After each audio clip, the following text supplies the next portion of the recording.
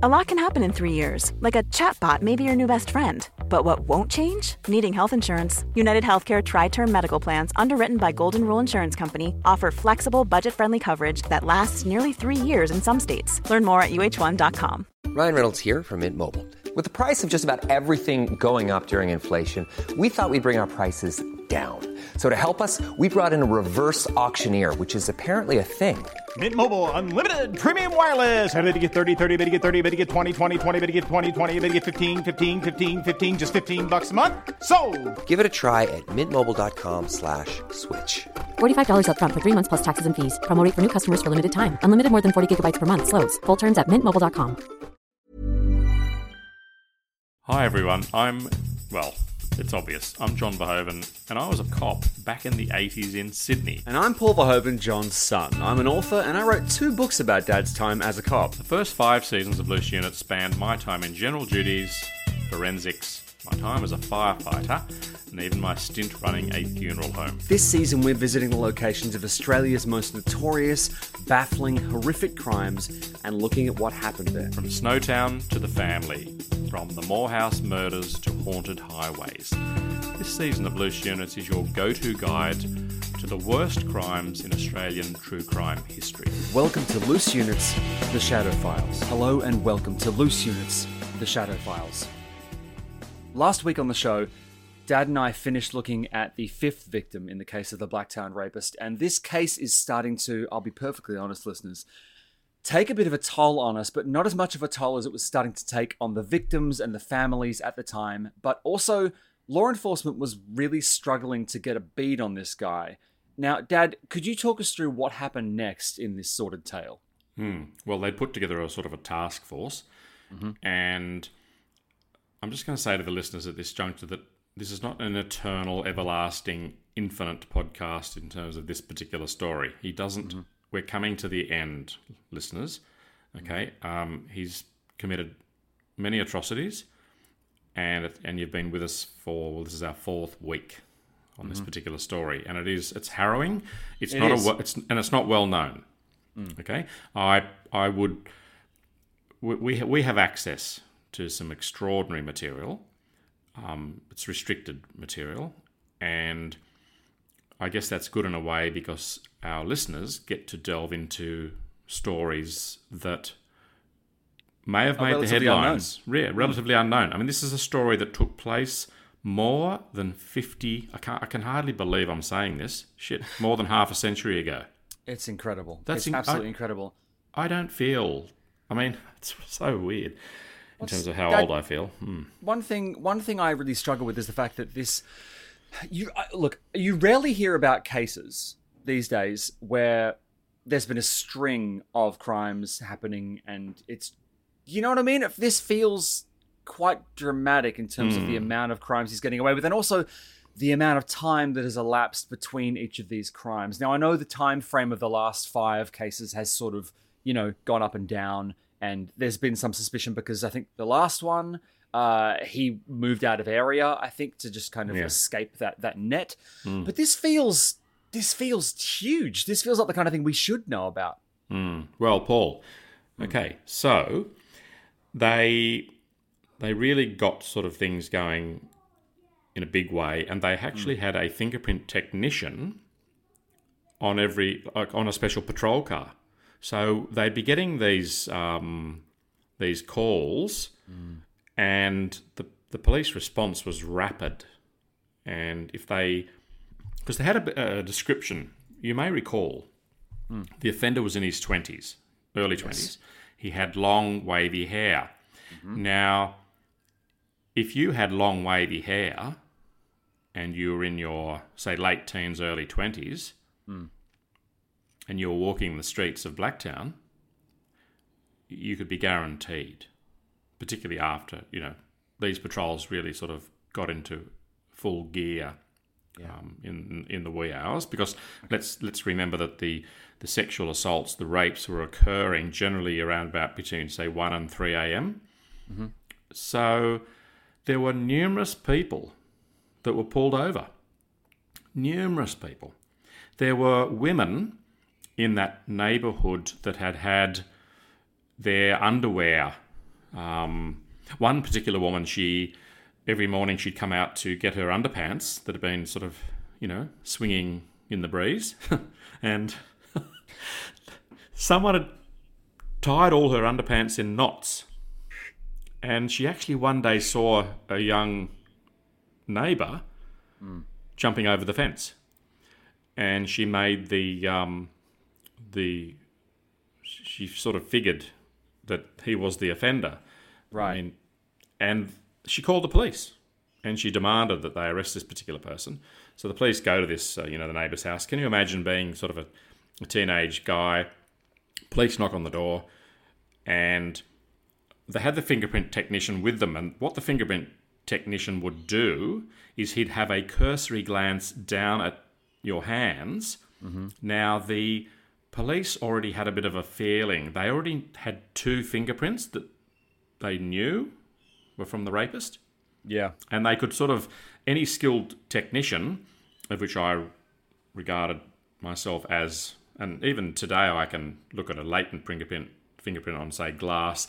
Then I can look at, like, let's, for example, say you, at your flat where you live, you touch like a mirror in the bathroom.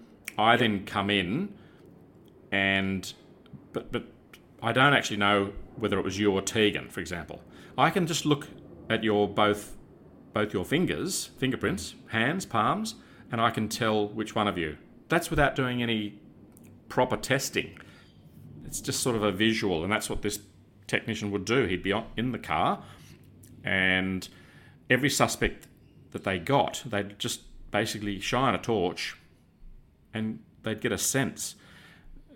And it kept sort of, nothing would eventuate. Then there's a party. It's a big party, a Christmas party. And I don't know whether this happens today, because I don't get invited to parties, but...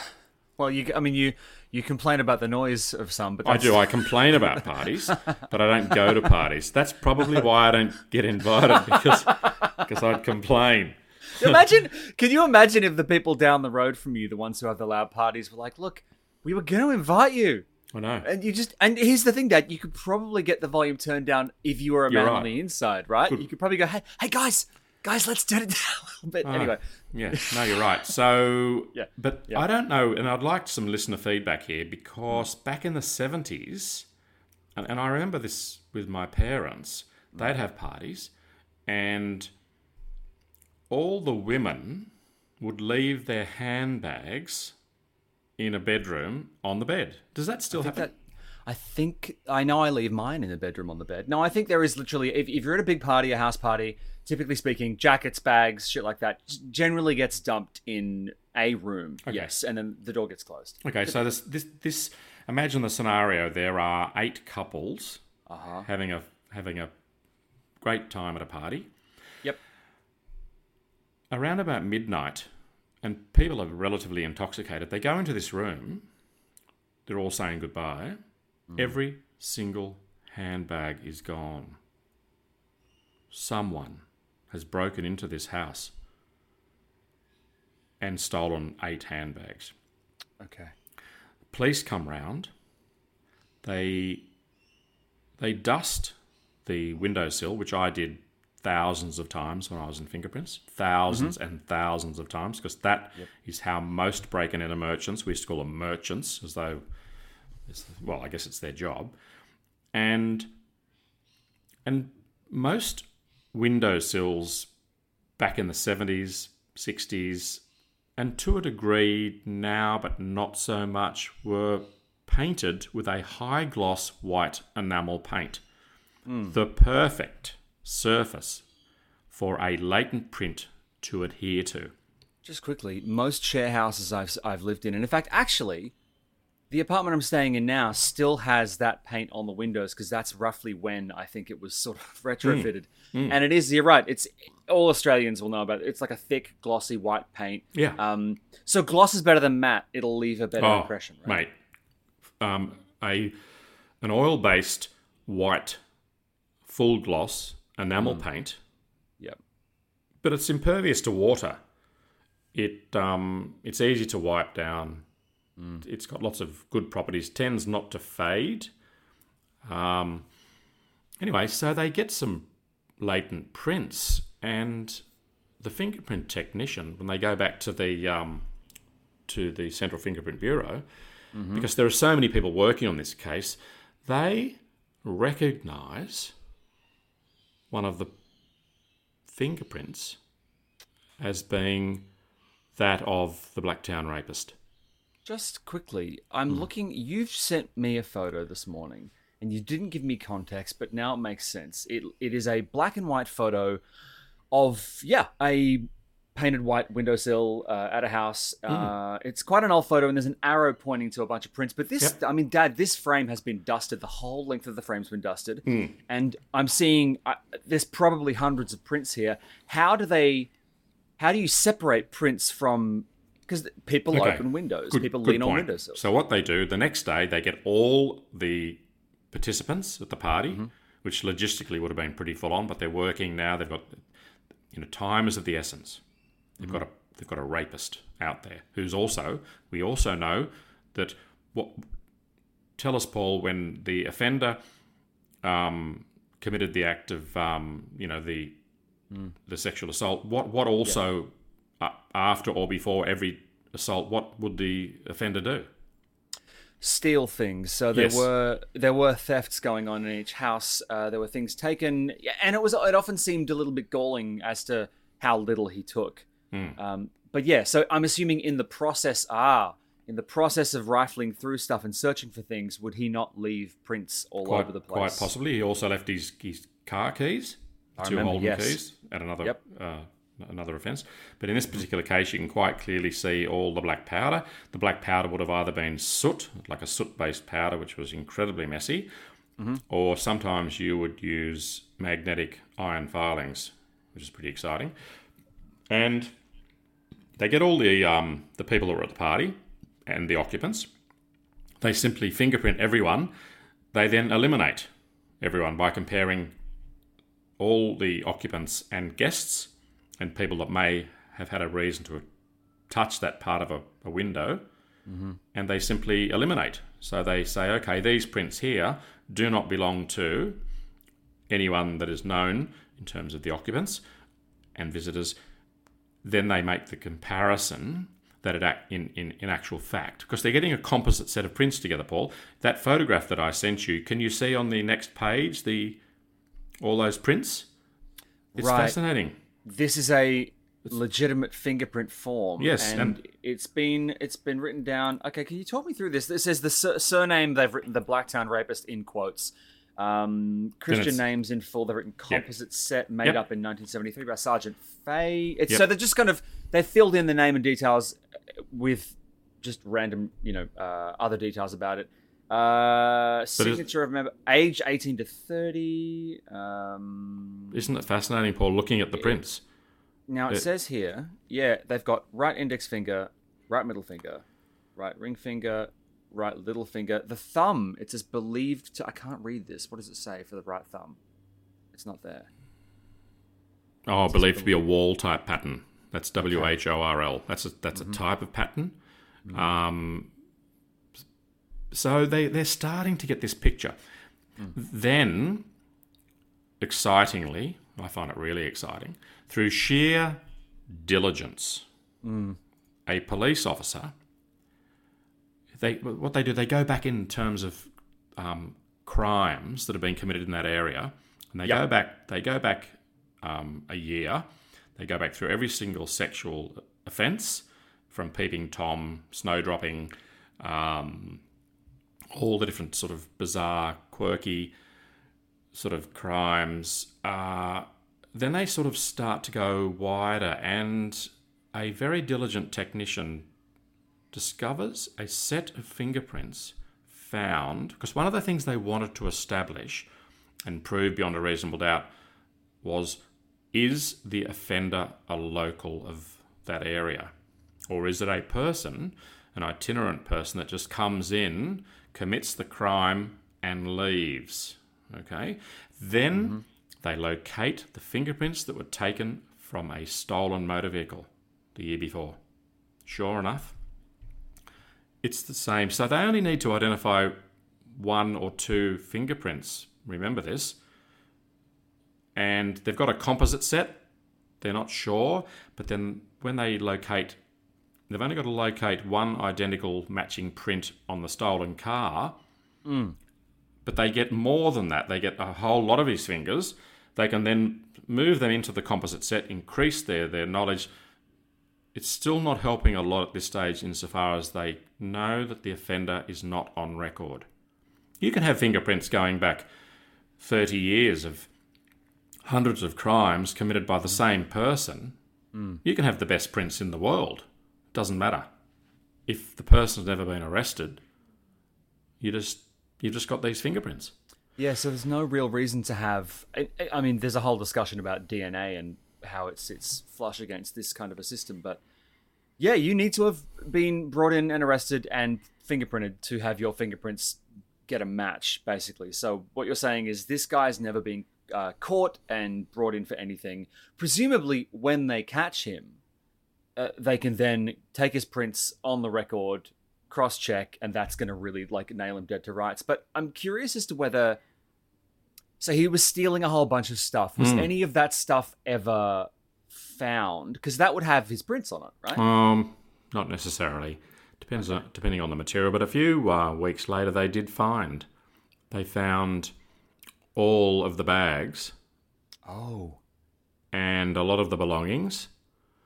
Some children found them while they were playing on a property, and the person, as is often the case, Paul, for example, when that offender broke into your karate school, they took the bags.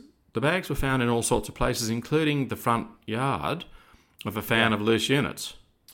Yeah, I'm starting to. Parenthetically, I should add that I'm starting to suspect that the guy who gave the bags back said mine was taken and kept it. This is not the fan of the show, by the way. This is the guy who reached out to. The fan of the show did the right thing. I'm pretty sure that the guy who found the bags in his yard may have gone, this was nice. Yeah, he never returned this because all the stuff in my bag was returned. Anyway, so bags. So what you're saying is that once a thief has gone through and kind of rifled the contents, typically speaking, they'll dump them. But, I mean, they won't sit there and wipe each bag for prints, will they? I mean, they look at the surfaces. They look at the surfaces. They just see if you're not going to get a print off sort of a rough leather. It depends. But they knew that the person had... Because these were all the bags from the Christmas party. So, again, it proves, possibly, it's looking more and more that he's a local. Hey, it's Danny Pellegrino from Everything Iconic. Ready to upgrade your style game without blowing your budget? Check out Quince. They've got all the good stuff, shirts and polos, activewear, and fine leather goods, all at 50 to 80% less than other high-end brands. And the best part? They're all about safe, ethical, and responsible manufacturing. Get that luxury vibe without the luxury price tag. Hit up quince.com/upgrade for free shipping and 365-day returns on your next order. That's quince.com/upgrade. Hey, it's Paige DeSorbo from Giggly Squad. High quality fashion without the price tag. Say hello to Quince.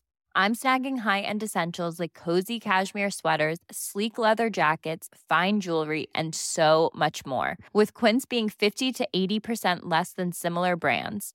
And they partner with factories that prioritize safe, ethical, and responsible manufacturing. I love that. Luxury quality within reach. Go to quince.com/style to get free shipping and 365-day returns on your next order. Quince.com/style. A lot can happen in 3 years, like a chatbot may be your new best friend. But what won't change? Needing health insurance. United Healthcare Tri-Term Medical Plans, underwritten by Golden Rule Insurance Company, offer flexible, budget-friendly coverage that lasts nearly 3 years in some states. Learn more at uh1.com. Now, we have to touch on one sad aspect again, but very briefly. That is that there was a 6th offence. Now, if I can say to the listeners, you'll be pleased to know that that's the last offence that he committed, because the noose is tightening. And on this particular case, it was a married woman. She's her husband is on shift work, so we know that his MO related to women, with or without children, with or without pets, always between sort of 1 a.m. and 3 a.m. under the sort of the cloak of darkness. But this person, this offender, clearly must have been so frustrating for the police to know it's a local, it's a person in his 20s. It's, this is the 6th offence, but the police don't know that this is the final offence. We know, but they were working tirelessly. This particular woman was asleep in bed. But interestingly, in this particular case, and a couple of cases before that we did not mention, but I want to mention it just once, is that the offender found it very difficult to get an erection. That is very, very important, because you begin to realise that something's really awry with this person. The incredible stress. The victim is saying to this offender, "My husband is late. He's going to be coming home around 1 a.m, which is the time the offender's there." And the victim says, and he was relatively, whilst he assaulted her, he caused her immense trauma. He caused great bruising on her body. On this particular occasion, she says that during the assault, which she was incapable of committing in terms of intercourse, he was continually looking at his wristwatch. And she realised that the more she spoke about the potential husband coming home, the more stressed he became. And he ultimately left the room. But before he did, he said to her, where's your money? And she said to him, it's because people seem back then to keep money in the fridge, and I don't know whether people do, although I guess people don't have cash these days. And he goes into the kitchen, and she's watching him. She gets out of bed and she puts sort of a towel around herself, and she follows him down to the kitchen, and he leaves, and she calls the police. But Paul, another thing we need to mention in this particular whole sad story is that two of the victims and their husbands were so traumatised by the events that they never ever came back to their houses. They packed their cars and sold their houses. That's the effect. I understand that response. Yeah, it's extraordinary. Now, the police had been relatively low profile in terms of newspaper and the media, but they began to really, really push the whole story with a description. They mentioned the firearms, because recall he'd stolen a rifle with a scope. Yep. And they started to really get the community involved. It's not known. I've tried to do some research as to why the media were not sort of heavily involved in this particular case. It may have been a matter of the police felt that they could trap this person. They didn't want to sort of scare them off. I know that sounds bizarre, but I have not had that question answered properly in my mind as to the media. But they then got them heavily involved, and this is when everything starts to really, really come together. Now, so I assume this is when this piece of garbage gets his comeuppance, right? Yes, that's right. Okay, great. Let's find out how. Okay, so the police got a phone call from a retired police officer.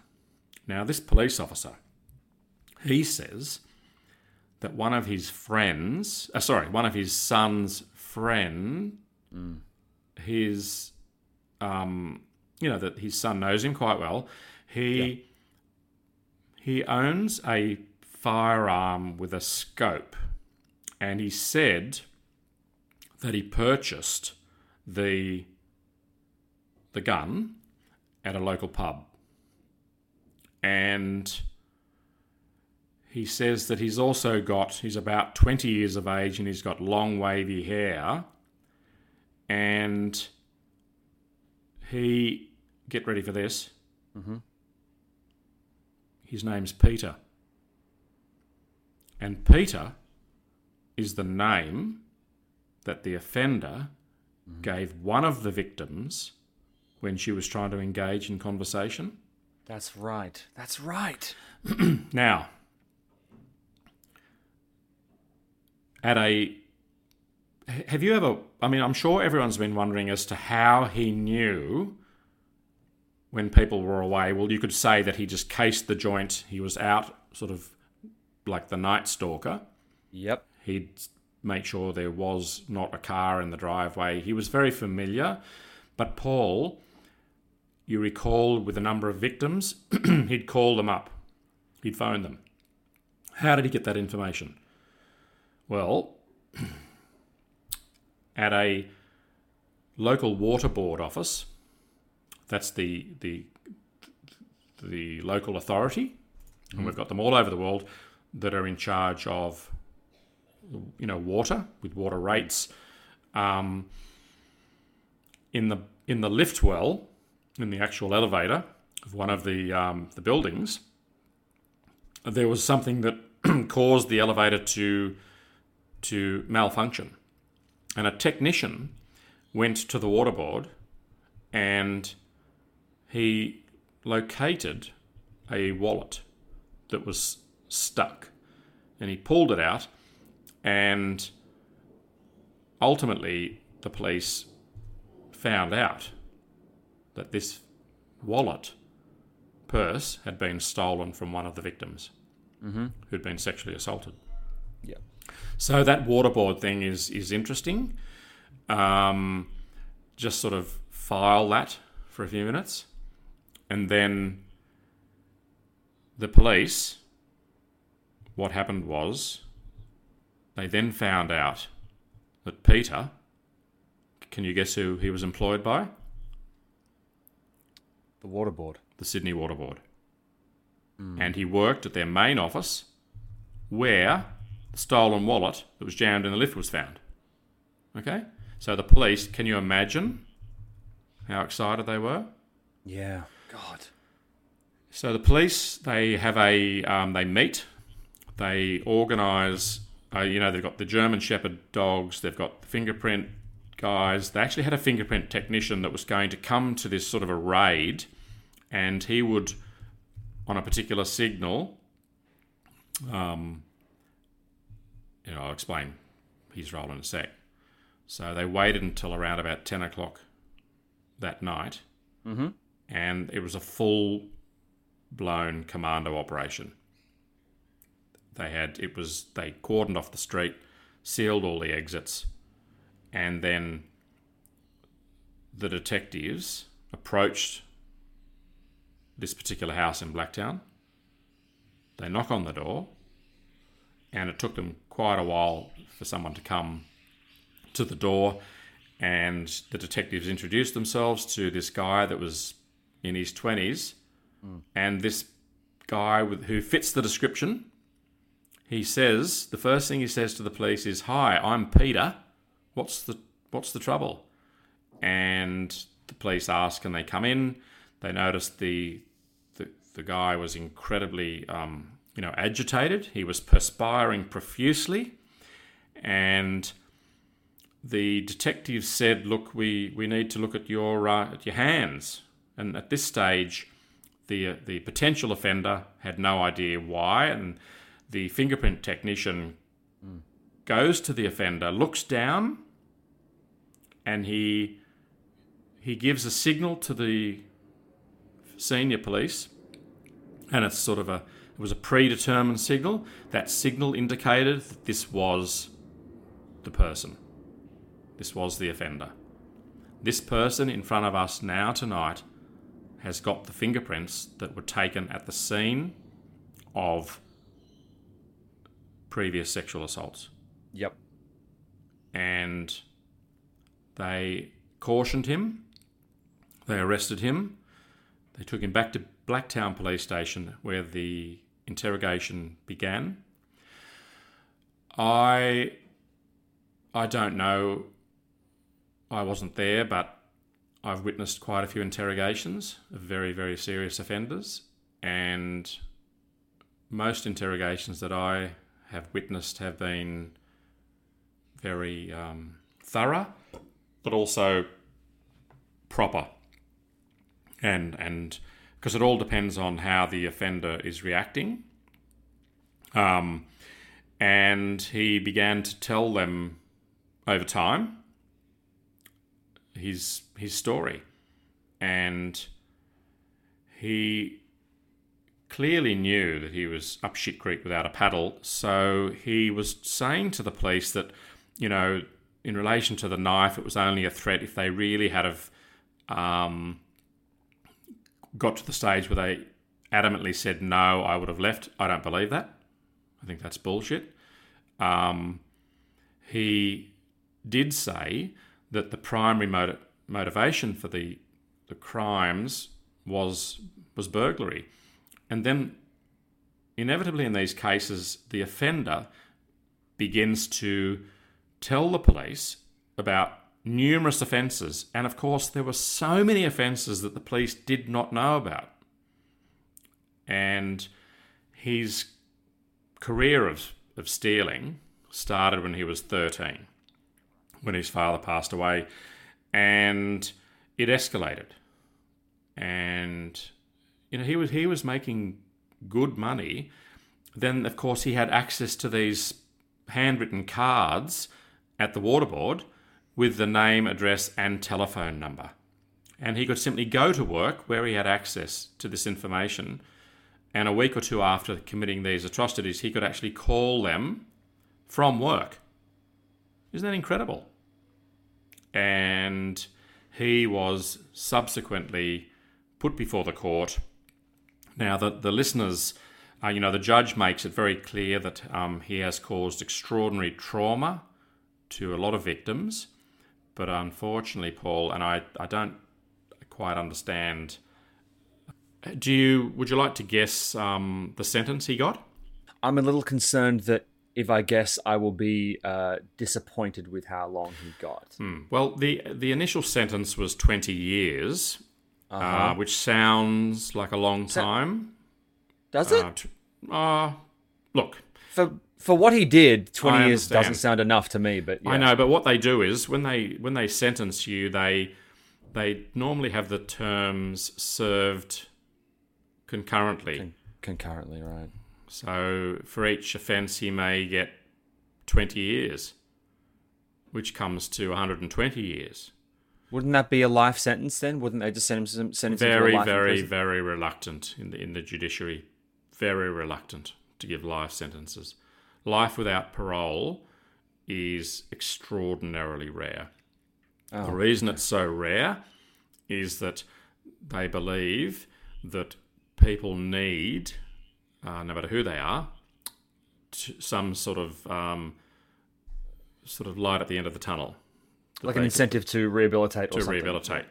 Gotcha. But here's the part of this that I found slightly disturbing. He was sentenced to 20 years, but the non-parole period was only 8 years.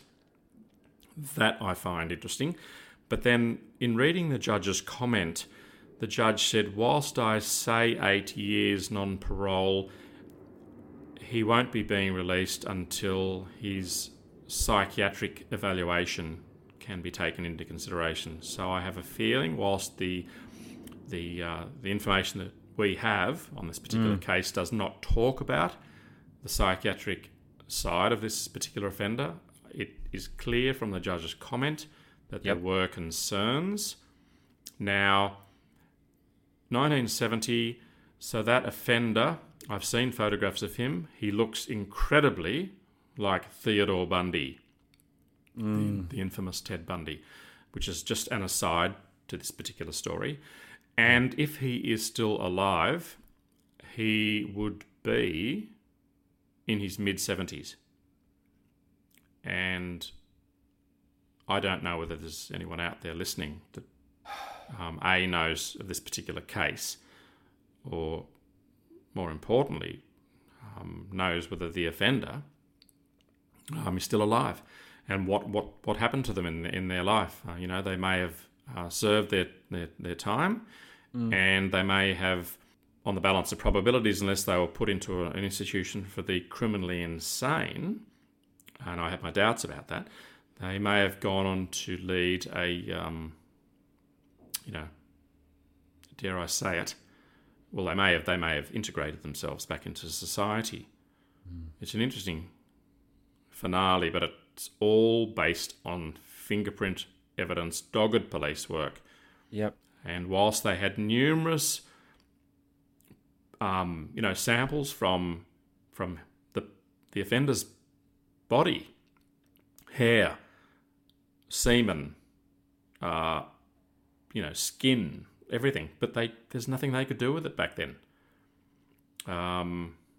It's a fascinating story. I have a feeling, and I can only say this anecdotally from an Australian perspective, but I think it's, and thank God, but I have a feeling with DNA and all cameras and people with phones, mobile phones, cameras, I've got this feeling that this type of crime is a lot more difficult to carry out. At least I hope so. Yeah, it's very disturbing. But what it was striking, listening to you tell this story and going, oh yeah, it seems to be that fingerprints were what tied this whole investigation together and what really closed it off in the end. It's incredible. It's absolutely incredible. And I'm sure, as somebody who worked in forensics and worked with fingerprints and, had a lot, basically all of Electric Blue is about you and fingerprinting. So it must have been pretty amazing for you to encounter this story and to realize that the thing you were involved in was, and is, a huge part of the investigative process. Weirdly, a lot of criminals that are out there committing all types of crimes tend not to wear gloves. Right. Is it because they think wearing gloves would look suspicious? Well, that would look suspicious. If you're walking the streets at night time wearing a pair of rubber gloves, although, people are less likely to question people. Well, look, I'm really glad this case was closed up, and whilst I really enjoyed the process of hearing how the police caught him, I'm glad it's over, as we should be with all horrible crime stories. Now, look, that's all the time we have for this week's episode of Loose Units, The Shadow Files. Thank you for joining us on this pretty grueling 4-parter. We'll be back at the end of the week with a new episode of Loose Ends, and next week, a brand new investigation on the Shadow Files. But in the meantime, have a fantastic week, everybody. Stay safe, and we will see you soon for more Loose Units. Bye-bye. Even when we're on a budget, we still deserve nice things. Quince is a place to scoop up stunning high-end goods for 50 to 80% less than similar brands. They have buttery soft cashmere sweaters starting at $50, luxurious Italian leather bags, and so much more. Plus, Quince only works with factories that use safe, ethical, and responsible manufacturing. Get the high-end goods you'll love without the high price tag with Quince. Go to quince.com/style for free shipping and 365-day returns. When you drive a vehicle so reliable it's backed by a 10-year, 100,000-mile limited warranty, you stop thinking about what you can't do and start doing what you never thought possible. Visit your local Kia dealer today to see what you're capable of in a vehicle that inspires confidence around every corner. Kia, movement that inspires. Call 800-333-4KIA for details. Always drive safely. Limited inventory available. Warranties include 10-year 100,000-mile powertrain and 5-year 60,000-mile basic. Warranties are limited. See retailer for details.